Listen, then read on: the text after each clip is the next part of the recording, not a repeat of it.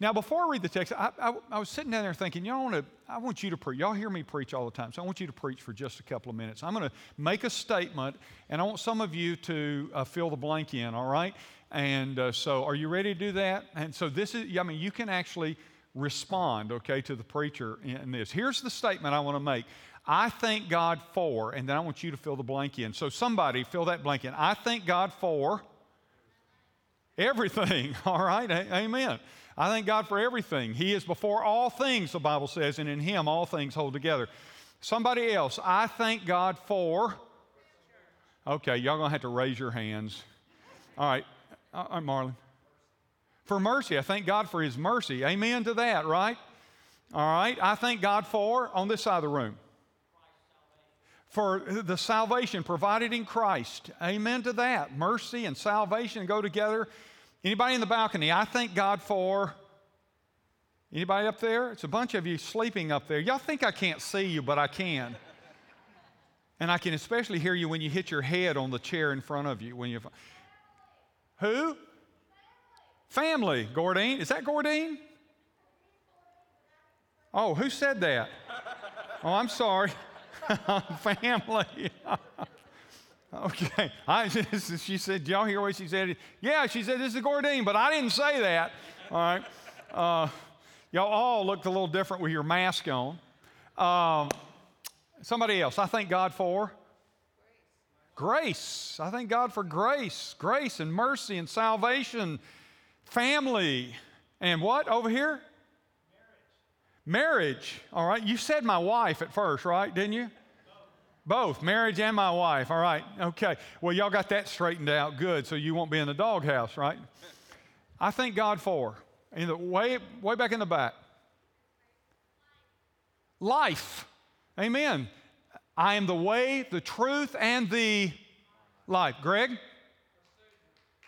My Savior. I thank God for my Savior. Amen. That's why we praise Him like we do in this place. Somebody else, y'all are doing good. You're preaching good. Keeping me on the right path. Amen? Somebody else, I thank God for. I'm sorry? Oh, getting her home from Houston and getting her through the ordeal. That's a story, but got her home. Yeah, amen. Jeremy? The glory of His name. Wow. Isn't that good? Somebody else, I thank God for. Where? His Word. Yeah, Matt, I thank God for His Word. Amen. That's the source book for us as we've been talking about. Pam? Sending His Son to die for us. He paid a debt He didn't owe. I owed a debt I couldn't pay. I needed what, Bradley? Someone to take my sins away. That ought to be a chorus, don't you think? Yeah. What were you going to say? Like we said, I love that song, My Testimony. When Bradley told me they were working on that a couple months ago, I said, man, it's one of my favorite songs. This is my testimony.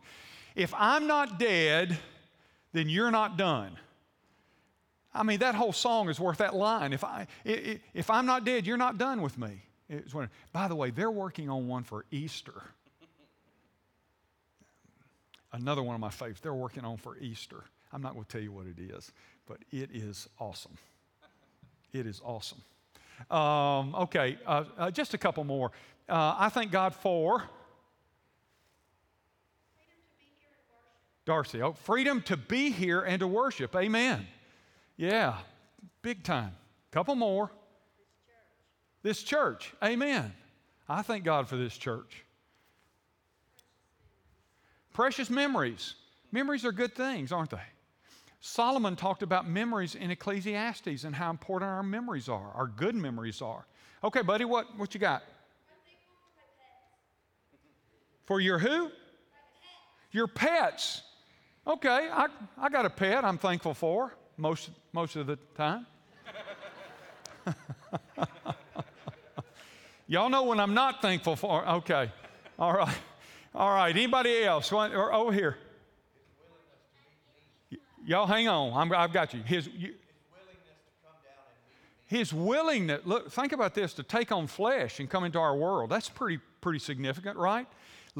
Paul said he left his throne, and he didn't think it was being robbed to leave the throne of God and to take on human flesh, though we treated him like a robber.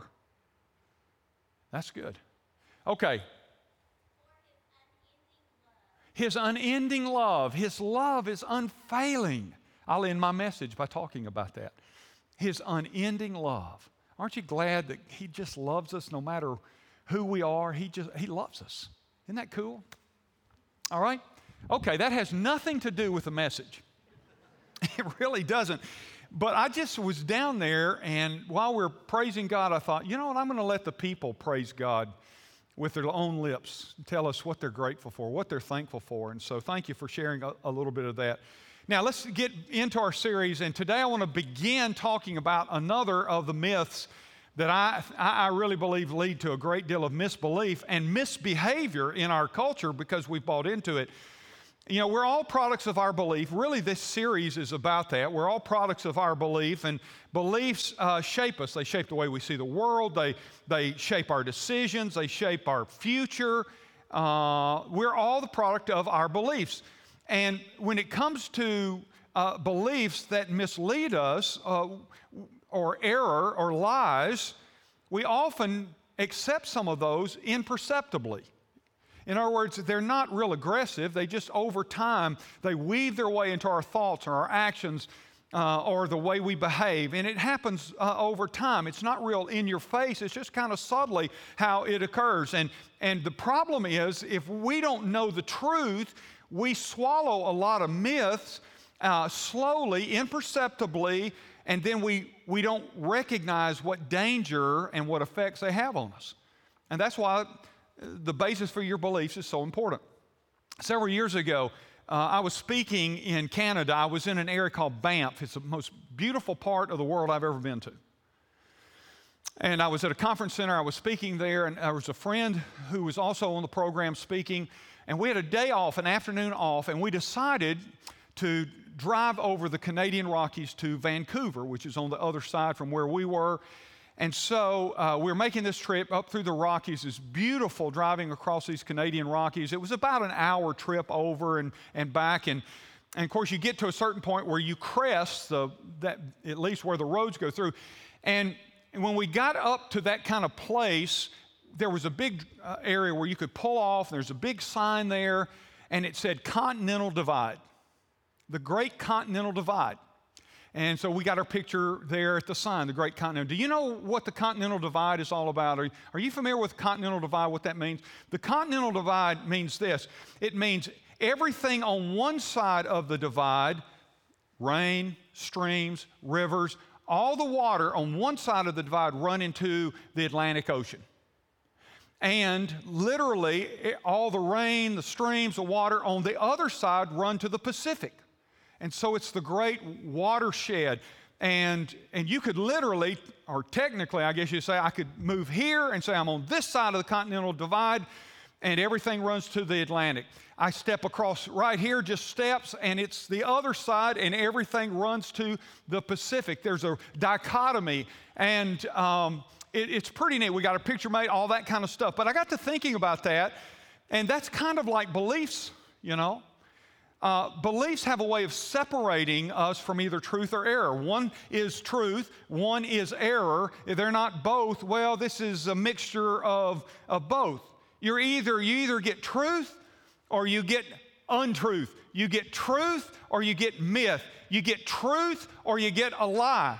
All right? And it all comes down on what is the Continental Divide spiritually. And you know what the Continental Divide spiritually is? It's what God says. So the Word of God becomes kind of like the Continental Divide, a spiritual watershed for us. Now, with that in mind, you remember when we began this series, I talked about the foundations that you build your life on, okay? That's important. I told you that the first several messages all were in a specific order. In other words, it wasn't random, let's talk about this, now let's talk about that. We will do that with some of the other myths.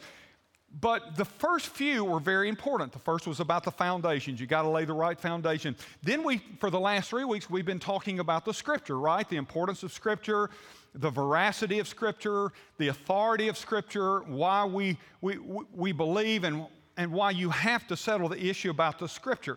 Today, I want to talk with you about a third matter: foundations, Scripture, and then origins. Where do we come from? And what do we believe about that? That is important in the sequence. First, you've got to get the Word of God, because you've got to have a source, right, for what you believe.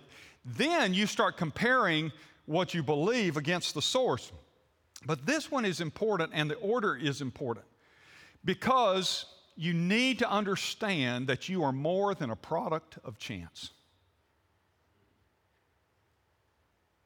And I want that to sink in for a second. You need to understand that you're not just an accident that is the result of lightning striking some primordial soup full of amino acids and proteins and something crawling out of the pool, and then on and on and on it goes until finally, you're a high-class chimpanzee.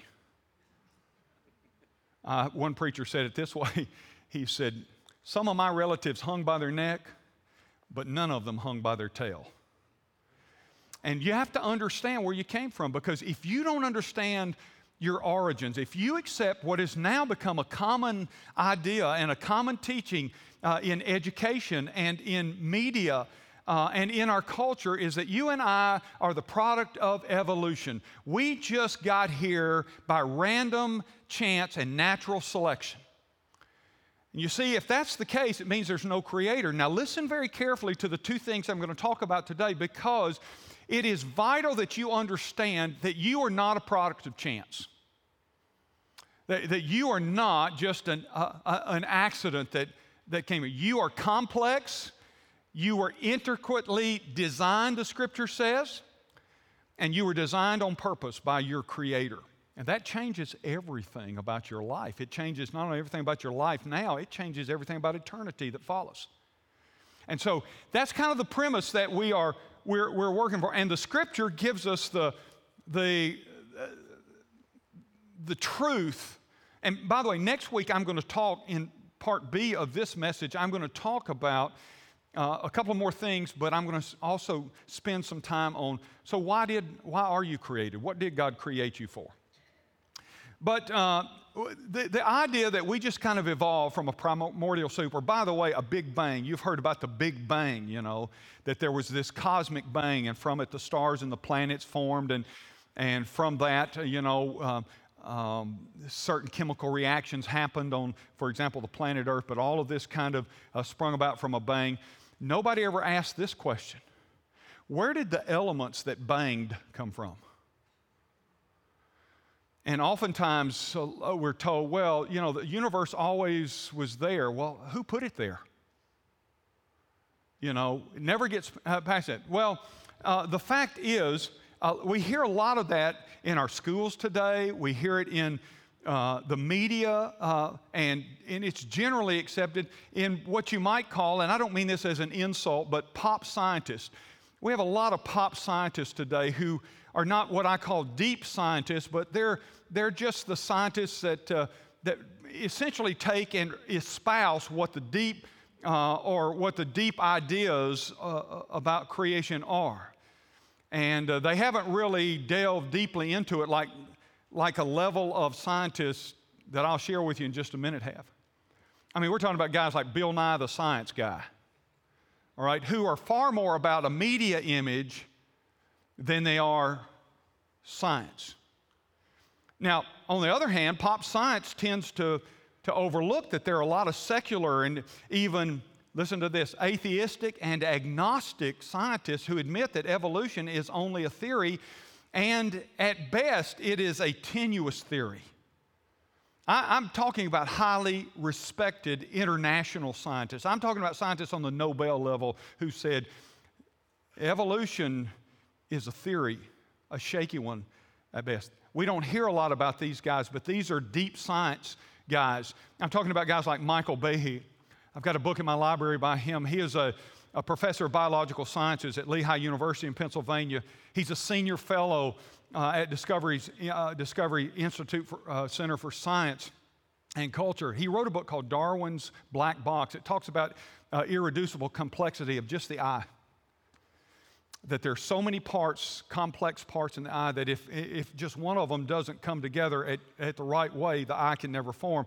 And he talks about just take that and the irreducible complexity of the eye eliminates the possibility of you getting here by accident. It's that complex, and so it took that much intelligence for it to form. It couldn't have just happened by itself. His book, Darwin's Black Box, I highly recommend it. Michael Denton, who is an agnostic at best, and at least for many years, if not still an atheist, I have one of his books. It rocked the scientific community years ago when it came out. I have it in my library. It's called Evolution, A Theory in Crisis. He's a PhD biochemist from King's College in London, and also a senior fellow at Discovery's Institute and Center for Science and Culture. Or how about a guy like Roy Peacock, who is a visiting professor of aerospace science at the University of Pisa? Another book that I have. He is an expert in thermodynamics. I'll talk about thermodynamics a little bit later. I know you can't wait. He wrote a book called A Brief History of Eternity. Robert Carter, a PhD professor of marine biology, University of Miami, and an expert in DNA and protein links. Jonathan Sarfati, who is a PhD professor of physical chemistry in Victoria University in Wellington, New Zealand, wrote a book entitled Refuting Evolution. And by the way, the #1 best-selling creation book in all time. Or how about Professor Jim Mason, PhD in experimental nuclear physics and an expert in radiometric dating. He's a professor at McMaster University in Canada. Or Emil Silvestru, a PhD in geology, an expert in the fossil record, a professor at the University of Romania. John Hartnett, PhD in physics, an expert in cosmology, a professor of physics at the University of Western Australia, and a man who's now dead, but a prolific writer, A.E. Wilder Smith, 3 earned PhDs in physical and organic chemistry and pharmacology. He was a professor for years of chemistry at the University of Geneva, wrote an outstanding book, Man's Origin, Man's Destiny. I highly recommend the writings of these guys. I didn't quote all of their writings, and I didn't tell you about all of these deep, heavy-duty, internationally respected scientists. I just gave you a sampling, and I did that to say so many of us today are told that all the scientists believe evolution to be a fact. It's just not true.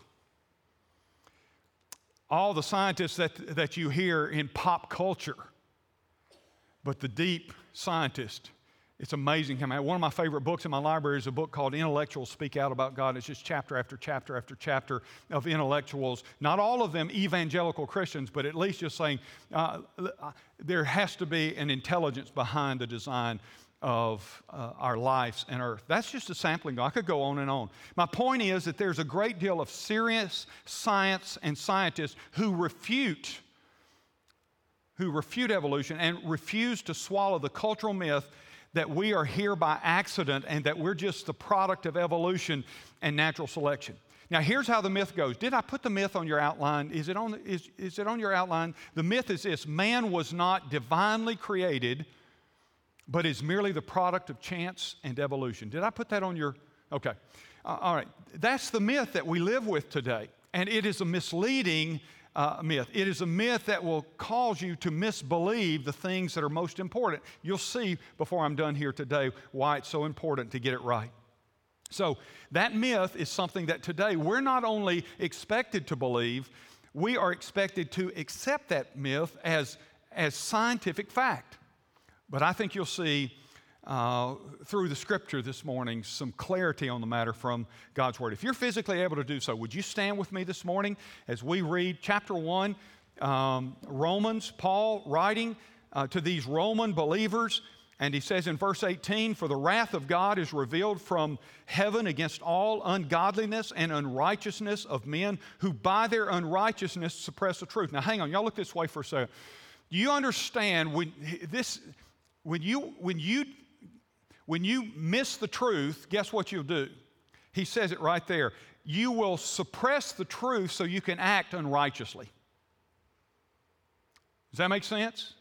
I'll ignore the truth, or I'll suppress the truth so I can live in a way that is unrighteous. Okay, look at verse 19.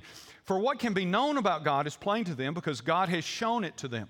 For his invisible attributes, namely his eternal power and divine nature, have been clearly perceived ever since the creation of the world in the things that have been made, so they are without excuse." One more time, look.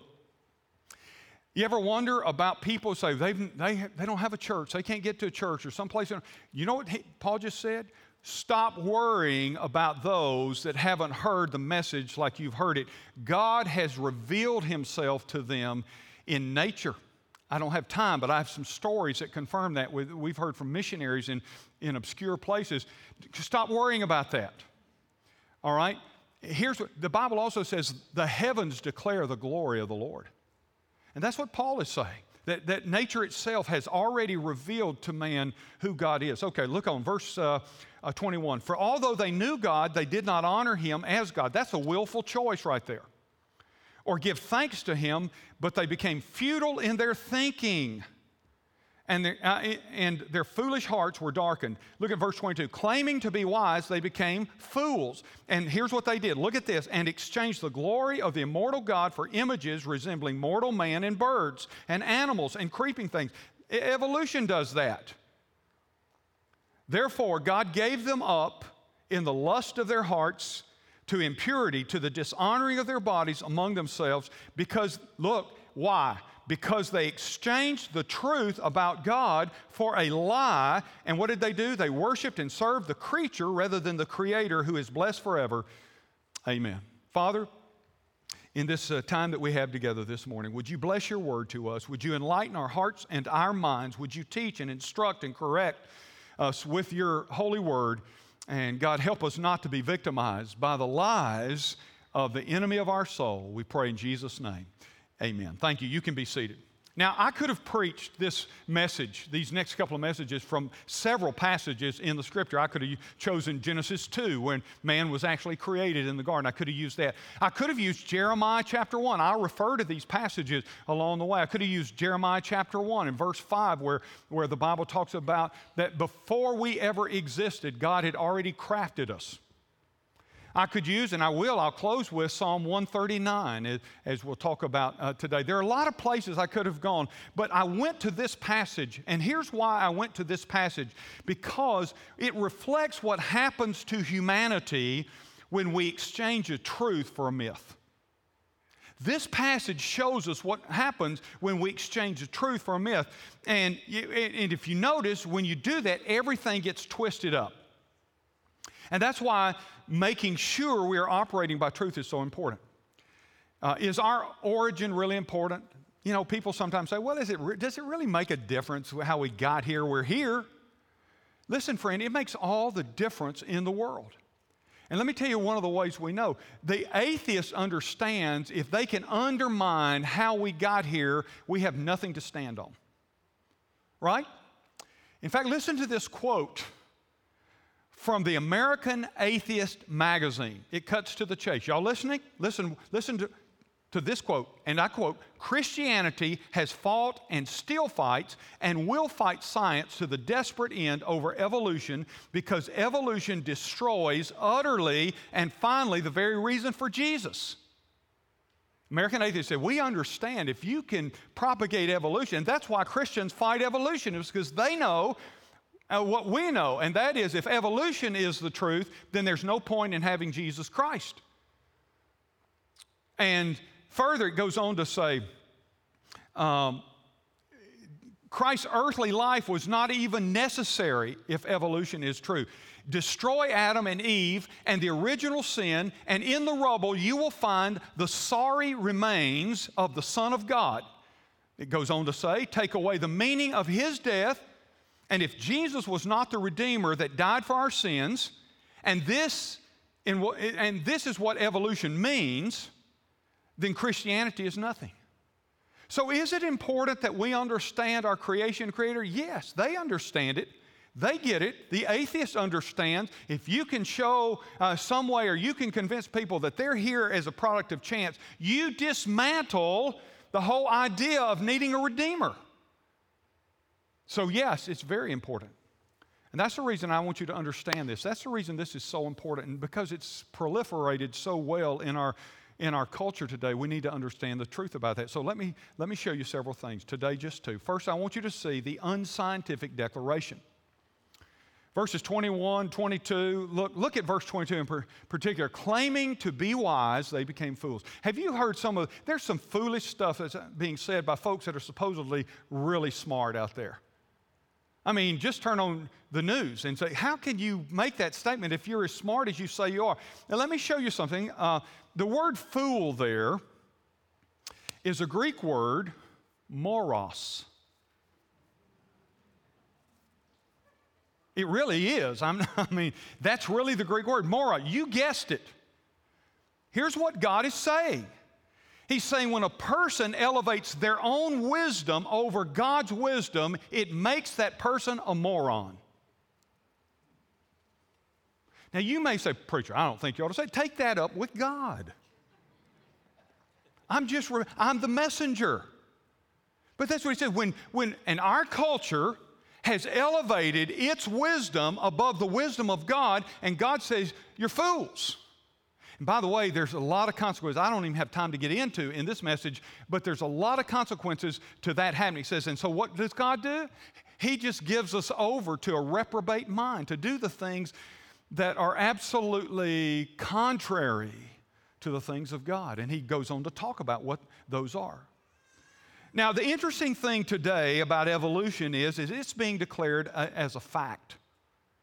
But the truth is, evolution is only a theory.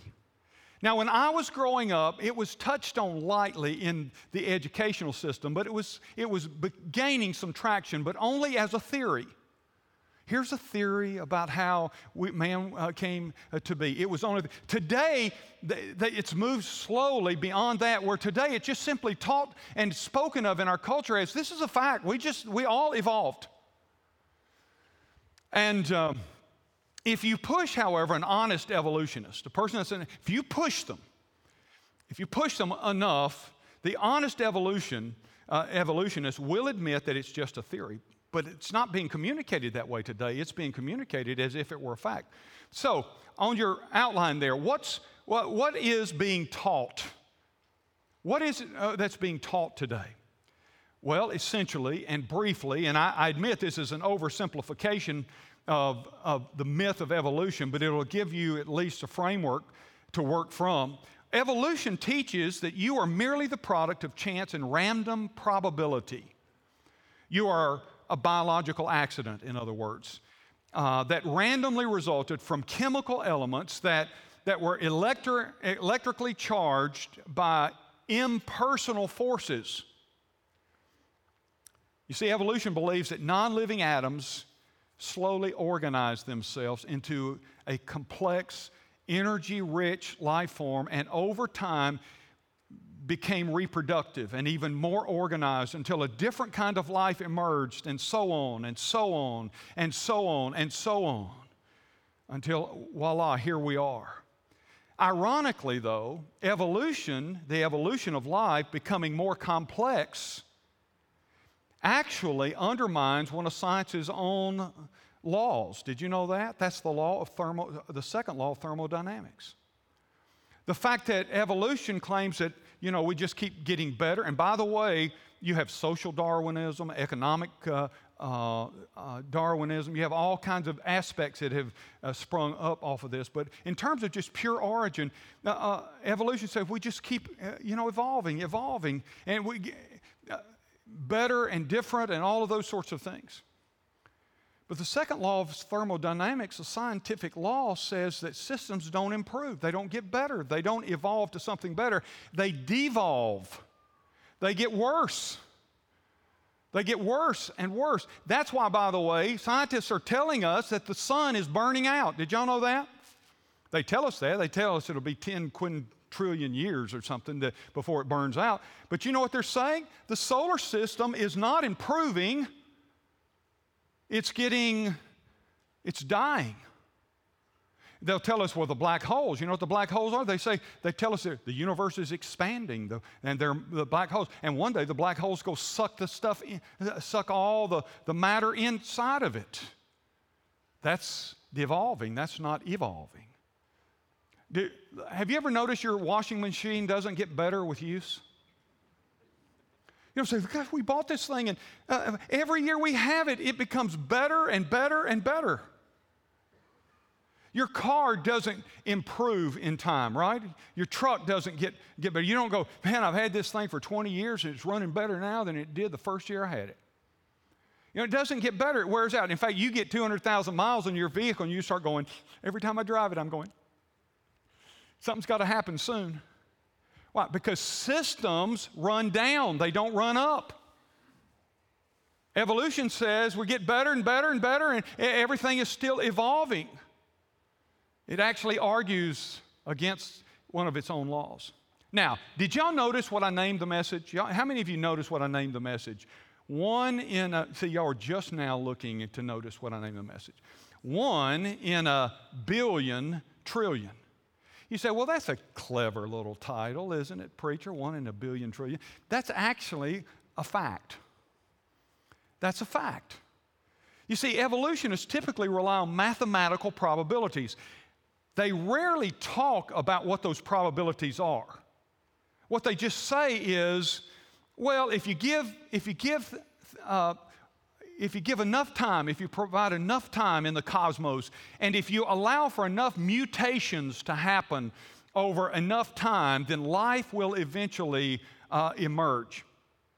But it takes, by the way, just to form a simple 200-component living organism, and that's considered a very simple, minuscule, it has 200 components. That's a minimal kind of organism that can, just for that kind of organism to exist, which you can't build life on, you can just recognize that it is an organism that is alive. And okay, 200 components, very simple, not complex in the ultimate sense. For that kind of organism to spring to life, it would take 200 plus successive, what we call mutations. And by the way, the mutations would all have to be positive mutations.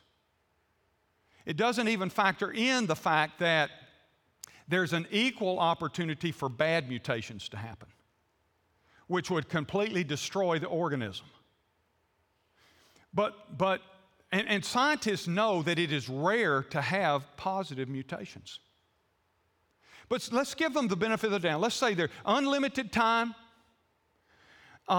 successive, all the mutations will be successful, and come together and put together this simple organism from which hopefully other more aggressive organisms could eventually, with more millions of years, develop and so forth until finally some kind of creature could come from that. But let's just give them the benefit of the doubt. So all the time you need, the mutations will all work in your favor, and from that will produce a simple organism.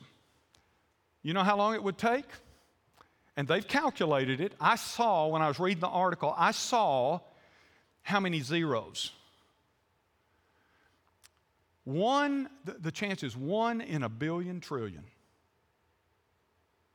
Now, you say, so you're saying there's a chance? No, actually, mathematically, that is impossible. A billion trillion is impossible. But you won't ever hear that when an evolutionist speaks, because they've already decided that's how we got here. So they'll just say, given enough time. Let me show you what it would be like. If I took this watch and I took all the pieces apart, which would take a while, springs and all that kind of stuff in the watch. I took every single piece of it apart and said, do you think if we had all the parts there that we need, if we put those in a shoebox and we shook it, how long would it take before they all came back together, screwed themselves together, were in the right place and everything to start working? How long would it take? Time's not the issue. How long? Here we go. There. You know it would never happen. It can't happen. Why? Because these pieces are put in place by intelligent design. There was a designer behind the watch. The designer didn't say, wouldn't it be great if we could have People could wear time on their arm. Here's all these parts. Let's put them in the box, and let's hope that a watch comes out of it. It's absurd. But that is what the probabilities say, that you are a product of chance. That all the parts just worked perfectly, and in enough time, the box just kept shaking, and voila, you came out, the springs went in the right place, the screws went in the right place, and all that. That's how absurd it is. But it is commonly accepted. Now, virtually everything science and scientists know is based upon a universally accepted method known as the scientific method. Now, you should have learned this in high school. How many of you learned the scientific method? There are 4 parts of the scientific method, and probably it would be wise just to raise your hand even if you didn't learn it, because, you should have. All of us, that's one of the, you're taught that in high school, science and biology and whatever science courses you take. There are 4 essential parts to the scientific method. And so for something to be established as a scientific fact, it has to be verified by these 4 steps. What are they? I'm glad you asked. Here they are. Number 1, scientists must be able to observe what is going on around them. So they have to be able to observe it. Now, here's the problem with evolution. You can't do that. Because scientists confess that evolution happened in the past. No one was there to observe the chemicals changing into a single-cell organism, so how do they know it happened? See, they don't. It's their belief. It is their story. It's not a fact. It's just a theory. Okay? That's scientific law number 1, that science must be able to observe what's going on around them. Second, number 2, scientists must develop a hypothesis or a theory to explain its observation. You say, but we have a theory. Evolution's a theory. But actually, the theory was created without the evidence because you couldn't observe it. Number 1 says you got to observe it to come up with a theory. But since they couldn't observe it, they just came up with a theory anyway. So they've already violated the first two laws of the scientific method. Number 3, scientists must be able to test their hypothesis or theory with experimentation. Can't do that with evolution because you can't even observe it. So you can't do that. You can't test the hypothesis or the theory with experimentation. I heard about, some years ago they were able to clone in the laboratory. They cloned the sheep. Dolly was the first that they cloned, and they've cloned a number of other things. And by the way, they've brought together these chemical elements and amino acids, proteins, and they've learned how to create some little microscopic, what they call living organisms. And they said, we've done it in the lab. We've created it. Think about that for a second. It tells you it took intelligence to do that. It didn't just happen because you said, there's a laboratory, hopefully life will spring up. You had intelligent people knowing what they had to have to put the watch together, right? But anyway, I heard kind of a little tongue-in-cheek thing about 2 scientists after they had been involved in the cloning process. They challenged God to a man creation contest. God said, you're on. And they began the contest, and God said, let's start with dirt. The Bible says God created man from the dust, so they said, let's start with dirt. And the scientists reached over and they picked up a handful of dirt, and before they could go any further, God said, get your own dirt. Y'all did better in the first hour.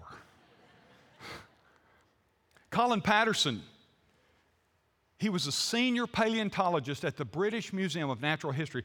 That's a fascinating museum, but it is highly focused on evolution. I've been through it. But Colin Patterson, no longer the head of that museum, but for years he was a senior paleontologist at the British Museum of Natural History. I've got an incredible paper that he delivered. It's an exact replica of his speech that he delivered to an international conclave on evolution. Scientists had come in, and I'll share a quote with you next week as we finish this up. But in that message to them, he says this: and I quote, "It is easy enough to make up stories of how one form gave rise to another and to find reasons why the stages should be favored by natural selection." Are y'all with me? You get what he's saying? But here's how he ends that statement. "But such stories are not a part of science, for there's no way of putting them to the test." By the way, he's an evolutionist. He was an atheist. But he said you can't test the theory, just like the Law 3 says. And then here's a fourth statement related to the scientific method. Scientists need to be able to repeat the experiment with the same consistent results. Can't do it with evolution. So you see, when these steps are applied to evolution, it becomes very clear that the evolutionary theory doesn't hold up to the very test that scientists requires of a theory. The truth is, evolution is nothing more than an opinionated theory. In fact, it is, for some, it is their faith. It is a story designed to be affirmed and a position that is assumed by those who hold to the position of evolution. Now, people may say this, but isn't Christianity, isn't that kind of like the faith thing? It takes faith to believe in evolution. Do you get it?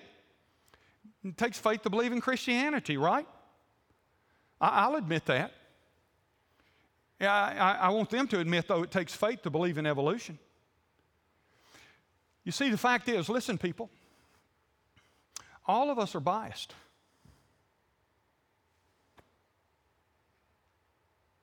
The question is not, are we biased? The question is, which bias is the best bias to be biased with? That's the question. And the reason that many have swallowed the myth of evolution, at least that is being propagated for years now in our culture, is because they don't like the alternative. The alternative says essentially, if we didn't get here by random chance, then there was a creator. And if there's a creator, uh-oh. If there's a creator, he has the right to set the rules of creation. Uh-oh. Are you with me? That's the alternative. You only have those alternatives. We're either a product of chance or we are the product of intelligent design. And if we're the product of intelligent design, then the evolutionist has to bend their scientific rules to affirm their evolutionary beliefs. H.S. Lipson, professor of physics at the University of Manchester, said this, listen, and I quote, "Evolution became, in a sense, a scientific religion. His words, almost all scientists have accepted it, and many are prepared to bend their observations to fit in with it." In other words, if this is what I reference Colin Patterson. I'll give you a more direct quote next week, but Colin Patterson, curator, head paleontologist of the British Museum of Natural History, in that same conclave of these scientists, he said this, men, for years we've been studying evolution, we've been studying the fossil record, we've been studying all these things. These are the heavyweights. And he said, trying to essentially build a case for evolution. And he said, after 20 years of doing it, he said, I've come to the conclusion there's not a shred of evidence to support it. But then, you know what he added? He said, nonetheless, it's what I've chosen to believe because the alternative isn't acceptable. How is that for saying, I don't care what other facts are out there, I'm going to accept this one because I don't like the other alternative? Folks, that's where we are, and that's why you say, well, okay, all right, so be it. And that leads me to the second thing and the last thing that I want to show you this morning, and that is then, what are the unspoken implications of evolution? And you need to get this. Listen, very serious. You need to understand this. You realize that when you boil it all down, evolution is the worship of man. Look at verse 23. And they exchanged the glory of the immortal God for images resembling mortal man. When you boil it all down, evolution is merely the worship of man. It's the elevation of humanity over any kind of greater intelligence. That's the that's the overall unspoken implication. It's a kind of humanism that worships man as the measure of all things. So what is, and this is on your outline, so what is salt? What is salt? The first thing we talk about, what is taught? What is salt? What is the reason for adopting this thing? What is salt as the outcome of believing this myth? Well, what is salt is to imply that there is no creator. That's the ultimate goal of evolution. There's just no creator. And if you are simply the product of time and chance, and there's no creator, and the idea of God can be dismissed or denied, then anything God has to say is irrelevant to life. Because you say, well, there is no God. I'm a product of chance. And that's serious. Listen carefully. The implications, while they're not stated, go beyond just how you were formed. They carry with it the details of how you live. They carry with it the details of life. I'm going to close by giving you 3 of these implications that are unspoken, but are the natural product of accepting the idea that we got here by chance. We're cosmic accidents. What are they? Number 1, if it is true, if evolution is true and there is no creator, then there is no absolute moral code to live by. Remember, when you boil down evolution to the basic idea, the Darwinian idea is this, that whoever is the strongest survives, survival of the fittest.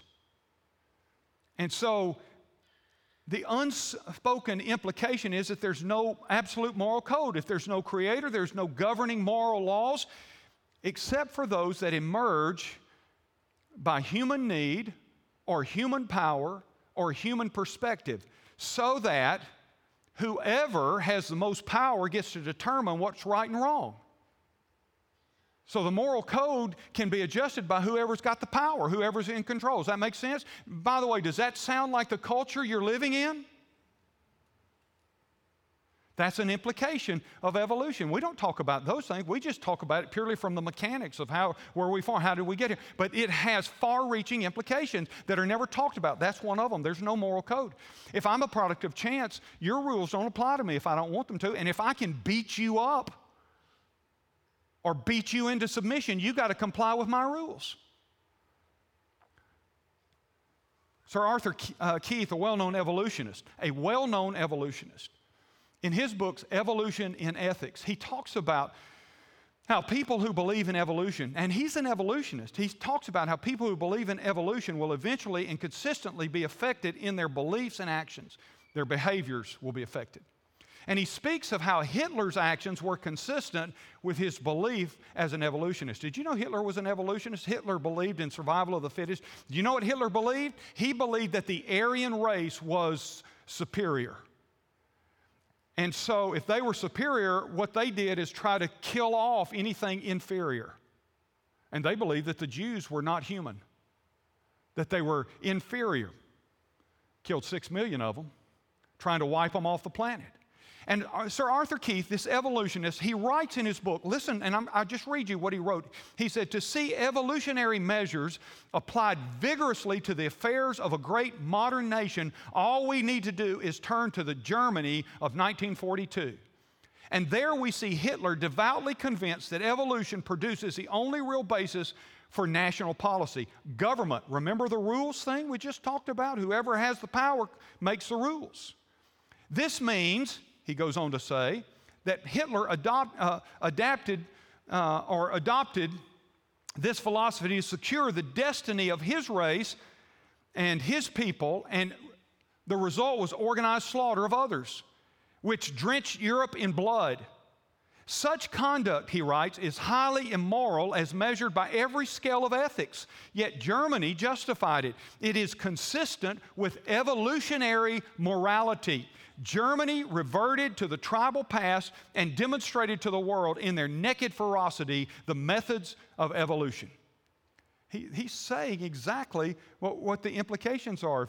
And he's an evolutionist. Eventually, evolution adopted will lead to a culture who loses its ethical morals.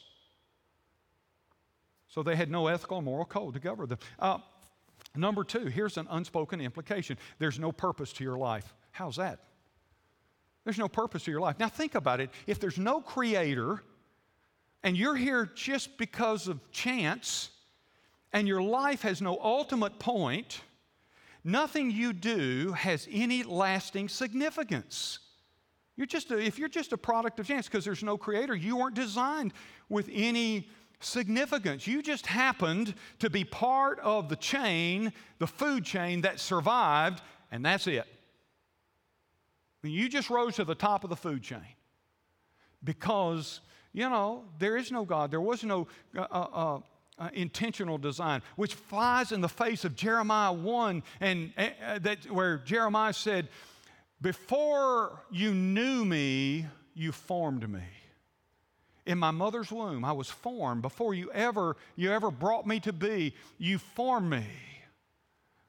And you designed me to be a prophet to the nation." You know what he was saying? He was saying, you designed me with purpose.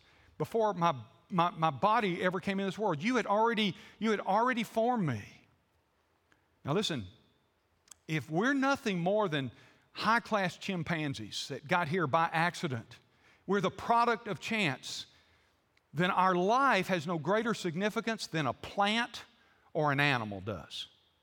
By the way, there was a Harvard professor several years ago that argued that's all we are, is high-class animals. And so anytime a child has a deformity and is born with a deformity, it should easily be killed if the parents don't want to deal with it, because it's just a high-class animal. Harvard professor argued that ought to be the case. You ought to have the freedom to say, I don't want that child, kill it. We're kind of doing that anyway in another way. Hello? In the age we're living. I look at my grandson. Gosh, what a cutie. And he's watching us right now. Everybody say, hello, Bodie. Hello, Bodie. But man, I look at him. He's been playing in the snow all week. They're socked in. Went sledding for the first time. So cool watching him cackle as he goes down the hill sledding all by himself. His dad just let him go. There he goes. He did great. But he turns to the camera at one point in time. He looks at his mama and he says, I'm so happy. I want to tell you something. When I look at him, I say, that's an accident? Ask some mom, your kid an accident? Look at that child. Look around you in this building. You may say, well, I'm the only one intentional. Everybody else in here is an accident. No. Wow. You were created. And if you don't have a creator and you're just a product of chance, you just got here, you're just lucky. You're one of the lucky ones. That's how we'd say it. And your life has no significance. And by the way, if there is no creator, the unborn is viewed as tissue rather than a fetus or a life. That's just fetus. If there's no creator, the elderly become a drain on society and too expensive to care for. We're already hearing that. Have y'all noticed that? We're already hearing that. At a certain point, there are those, ethicists, if you will, I think that's an insult to call them that, but there are those who are saying, you know what? It's getting too expensive to take care of sick people. And we need to start thinking that at a certain age, we just go ahead and just help them kind of slide on out. Because otherwise, they're going to be a drain on the rest of us, a drain on society. That is an implication that forms from this. Or that the terminally ill are not worth saving. Well, they're going to die anyway. Why should we put thousands of dollars into saving them? Because they're going to die anyway. Hello, I got news for you. All of us are going to die. In fact, let me say it this way. Everybody in this room is terminally ill. It's not a matter of you going to die. It's just a matter of when. But you see, if there's no creator and life has no value, then what's the big deal? And so they're forming what some are referring to as death panels, medical experts, and some people that aren't even in the medical to start evaluating what kind of care do you give somebody that is terminally ill. God, help us. But that's where it goes when a culture swallows this. And many in the church today have swallowed this lie. One more thing. I'm almost done. Y'all hang on. Another unspoken implication is that there's no eternity. If there's no creator, then there's no spiritual destination. There's no heaven or hell. And when you're gone, you're just gone. And if there's no eternity, listen to this, there's no accountability. And if that's the truth, then as the old saying goes, eat, drink, and be merry, for tomorrow you die. You see, if you're just a product of chance, there's no eternity. If there's no creator, there's no eternity. And there's no accountability. If there's no creator, guess what? Sin gets redefined. It gets redefined according to the whim and the behavior and the power and the authority and the action of those who have gained enough platform to determine what is acceptable and what's not. That's what happens. So sexual perversities become alternative lifestyles, not sinful behavior. Adultery becomes just a tryst or a quick fling without any big repercussion. Ethics become circumstantial and self-centered. In other words, doing the right thing by some absolute standard is just simply disregarded and replaced with the idea of whatever works in the moment is okay. Marriage can then be redefined to accommodate the dysfunction. That way, there's no need to feel guilty or be culturally inappropriately labeled. You see, if there's no creator and there is no accountability, then everyone can do what it says in the book of Judges, they can do what's right in their own eyes. Does that make sense? Do you see the serious implications of this myth? Now, you may have never thought about evolution this way, but you should. Because there's a whole lot more going on in the myth that you're simply a product of natural selection and chance. So maybe you've never thought about it that way. You've never thought that it's a big deal, but friend, it's a big deal. And I hope it's clear and becoming more clear to you. The only way, however, to counter a lie is with truth. And next week I'm going to talk with you specifically about the truth. Why did God create you? There are some reasons God created you. The way He made you, the way He created you. But this morning, I want to close by asking you this word. Do you know the truth? Now, I've just given you the myth, but do you know the truth? Now, let me tell you what the truth is. The truth is a person. Jesus Christ. You know, in John 14:6, it says, I am the way. Jesus' words, I am the way. Y'all know the rest of that? The truth and the life. And no one comes to the Father but by me. Now, I've told you this for 20 years, but I want it to always be in your brain. When it says the way, the truth, the life, in the Greek, the is is the definite article. Definite meaning this, I am the only way. I am the only truth. I am the only life. It's not I am a way, I am a truth, I am a life. It is I am the truth. And Jesus said, you shall know the truth, and the truth will set you free. It'll set you free from the bondage of sin. It'll also set you free from believing the lies that the enemy of your soul wants you to believe. So do you know the truth? You're not a product of chance. You are the product of our loving Lord, the truth, Jesus Christ, who formed you with an eternal purpose. I told you I would close with this passage, Psalm 139, 14 through 16. Listen to what David said. I praise you, for I am fearfully and wonderfully made. Wonderful are your works. My soul knows it well. Listen to this. My frame was not hidden from you when I was being made in secret, intricately woven in the depths of the earth.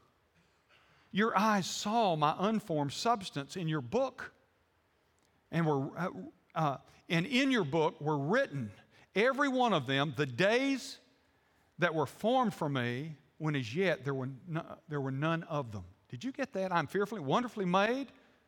My frame was not hidden from you when I was being made in secret, intricately woven in the depths of the earth. Your eyes saw my unformed substance. In your book, I love this, in your book were written for me, every one of them, the days that were formed for me, when as yet there were none of them. Did you see that? You know what David understood? He understood that his formation was divinely crafted, and so was yours. You're not the product of chance.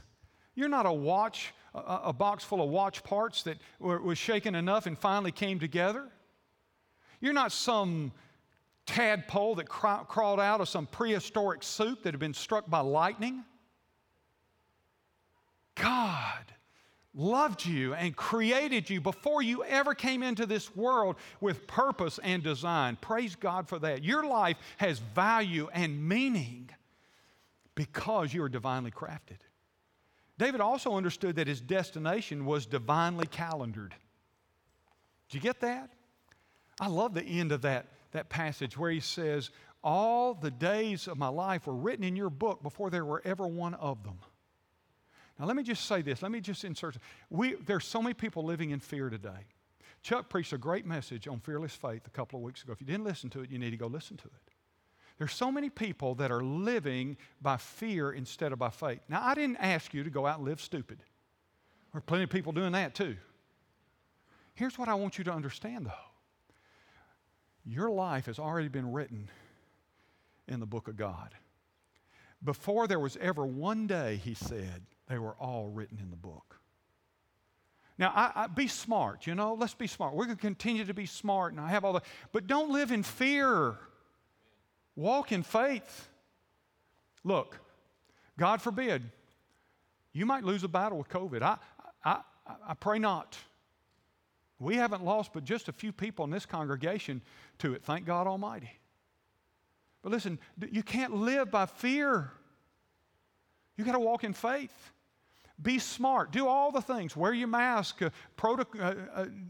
separate, all that kind of stuff. I'm for all of that, but I'm not for living by fear. Because all the days of my life were written in His book before there was ever one of them. And so, let me just let you in on something. I heard a statistic that of all the fatal skiing accidents, 100% of them occurred on the skier's last trip down the mountain.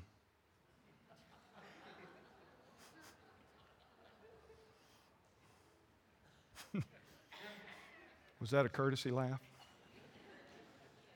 Now, I tell you that to say this. Something's going to get you. It may be old age. It may be a disease. God forbid. We're in a fallen world. All of these things are in play, all right? But our eternity is sure in Him. Something may get you. I told our deacons back in August, I had COVID in September. I don't want to have it again. But I told our deacons in August, long before I had it, I said this in a deacons meeting. I said to them, look, COVID might get me. I'm a diabetic. I'm considered a high-risk category, except for I have to be in, I just happen to be in such great physical shape. I need to land this plane, don't I? But I told them this, and I mean this. I said, guys, it may get me. If it does, don't let it rock your faith. Don't let it terrify you. Be smart, be sane, but folks, our eternity is secure. Amen. And by the way, if you got symptoms, don't come. But do you understand what I'm saying? Your days have been written down before you ever live one of them. Something's going to get you. It may be old age, it may be disease, it may be COVID, God forbid, I hope you live a long life, but your days have been written down. Something, eventually, we're all going out. We're all leaving this place. Right? Yeah, praise the Lord. So, let faith, because you are special creation. He loves you. Put your faith in Him. Let's pray. Lord Jesus, thank you that our hope is in you. Thank you that we are not some product of chance, but we are the product of a loving God who designed us and crafted us with purpose. I thank you for that, Lord. Lord, if I didn't believe that, if I didn't trust you, if I hadn't experienced the reality of you in my life, Father, I I'd walk out of here and never do this again. But I thank you, Lord, that our lives were set in motion before we ever came into existence. And right now, with heads bowed and eyes closed, no one looking around this place, can I ask you, do you know the truth? Do you know Jesus Christ? If you don't, today you can. Those of you who are joining us by live stream, you can receive Him right now, today. He loves you so much. You were carefully and wonderfully crafted by Him. You didn't evolve. And so if you'd like to meet Him, you say, I'm not sure, but I want to know Him, the God who created me with purpose and design and loves me. I want to know Him. He loves you so much. Call out to Him right now. Whosoever shall call upon the name of the Lord will be saved, the Scripture says. And you can do it. Lord Jesus, right now I call on you. I know I need you.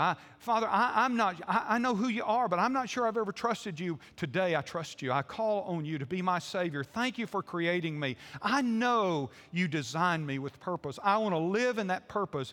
I confess to you that I'm a sinner. I receive your forgiveness and your work on the cross for me, and I invite you to be my Savior, and I'll look to you for what you are, my Creator and God. Thank you. Maybe you're here this morning, you say, I know Him, but I forgot how subtle the myths have moved in and taken over what I believe and affected even my behavior, my outlook on things. And just tell God this morning, say, God, I'm sorry for allowing even a half part of the myth to regulate the way I think. I recognize you are my Creator, and I want to live in the power of the Spirit of God operating in my life every day, looking to you. No matter what the world may say, no matter what may be taught, I know truth, and that truth is in you. Father, thank you for our opportunity to see truth from your word. Now let it resonate in our lives, Father, as we walk that truth in the midst of a world who has separated itself so frequently from the truth of God. Help us to live it, God, that others may see it in our family, our workplaces, wherever we are, that we would stand on truth, not pick fights, none of that, Lord. Just stand and live the truth in love for the glory of your good name. And for our sake, we pray it in Jesus' name. Amen. Amen. Look this way before we're gone. Thank you for being here today. And perhaps you made a decision. You called on the Lord. You called to receive Him, maybe in this live audience or by live stream. We would love to know that you called out to God. And there are a couple of ways you can do it. In this live audience, you can take the worship folder on the back, so tear off panel, and you can just check, I prayed to receive Christ. Or maybe there's another decision for you. You say, I'd like to join Ridgecrest. I'm not a member here, but I want to be a member of this congregation and this family. We would love to have you. We're not perfect. I'm not a perfect pastor, but we are a healthy church, and we'd love to have you as a part of it. And so you just check the box, join. Maybe you need to be baptized. We'll schedule a time for you to be baptized. Just check that. Drop that tear-off panel in the offering baskets on the way out. For those of you watching by live stream, you'll see a number on your screen, 334-384-8080. And would you do something for us? If you're a guest, text that word to us. I've been a guest today in the service. Text that word to us. If you prayed that prayer to receive Christ as your Savior today, to trust Him, text the word pastor, P-A-S-T-O-R, to that same number. Or maybe you say, I want to join Ridgecrest. There's coming a day I'm going to be back in that place, and I want that to be my church family. The word join to that same number, 334-384-8080. We'll take it from there. Don't you worry about it. But I hope that you'll let us know about your decision. Scores and scores of people. And every week we have people being added to the kingdom of God and added to this family of believers. We'd love for you to be one of those. Thank you for tuning in. Thank you for being here. Chuck, you've got it.